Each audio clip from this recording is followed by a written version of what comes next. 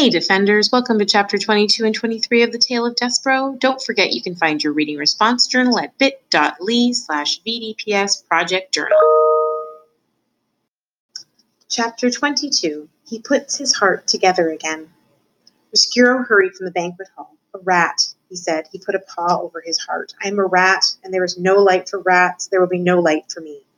The king's men were still bent over the queen. The king was still shouting, save her, and the queen was still dead, of course, when Rescuro encountered the queen's royal soup spoon lying on the floor.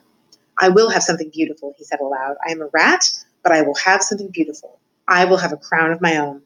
He picked up the spoon. He put it on his head. Yes, said Rescuro, I will have something beautiful, and I will have revenge, both things, somehow. There are hearts, reader, that never mend again once they are broken. Or if they do mend, they heal themselves in a crooked and lopsided way, as if sewn together by a careless craftsman. Such was the fate of Chiaroscuro. His heart was broken. Picking up the spoon and placing it on his head, speaking of revenge, these things helped him put his heart back together again. But it was, alas, put together wrong. Where is the rat? Shouted the king. Find that rat! If you want me, muttered Rescuro as he left the banquet hall, I will be in the dungeon, in the darkness. Chapter 23. Consequences. There were, of course, dire consequences of Rescuro's behavior. Every action, reader, no matter how small, has a consequence. For instance, the young Rescuro gnawed on Gregory the jailer's robe, and because he gnawed on the robe, a match was lit in his face, and because the match was lit in his face, his soul was set afire. The rat's soul was set afire, and because of this, he journeyed upstairs seeking the light. Upstairs in the banquet hall, the princess spotted him and called out the word rat, and because of this, Rescuro fell into the queen's soup. And because the rat fell into the queen's soup, the queen died. You can see, can't you, how everything is related to everything else? You can see quite clearly how every action has a consequence. For instance, if, reader, you will indulge me and allow me to continue on this meditation on consequences, because the queen died while eating soup, the heartbroken king outlawed soup. And because soup was outlawed, so were all the instruments involved in the making and eating of soup, spoons and bowls and kettles. These things were collected all over from the kingdom of Dor, and they were piled in the dungeon. And because Rescuro was dazzled by the light of one match and journeyed upstairs and fell into the queen's soup, and the queen died, the king ordered the death of every rat in the land. The king's men went bravely into the dungeon to kill the rats. But the thing about killing a rat is that you must first find a rat. If a rat does not want to be found, reader, he will not be found. The king's men succeeded in only getting lost in the dungeon's tortuous mazes. Some of them, in fact, did not even find their way out again, and died there in the dark heart of the castle.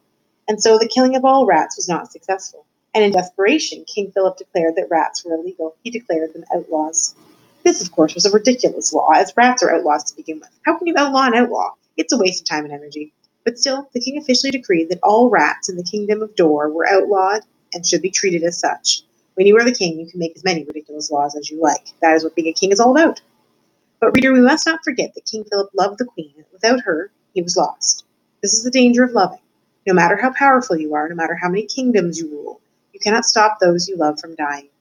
Making soup illegal, outlawing rats, these things soothed the poor king's heart, and so we must forgive him. But what of the outlawed rats? And what of one outlawed rat in particular? What of Chiaroscuro? In the darkness of the dungeon, he sat in his nest with the spoon atop his head. He set to work fashioning for himself a kingly cape made out of a scrap of the red tablecloth.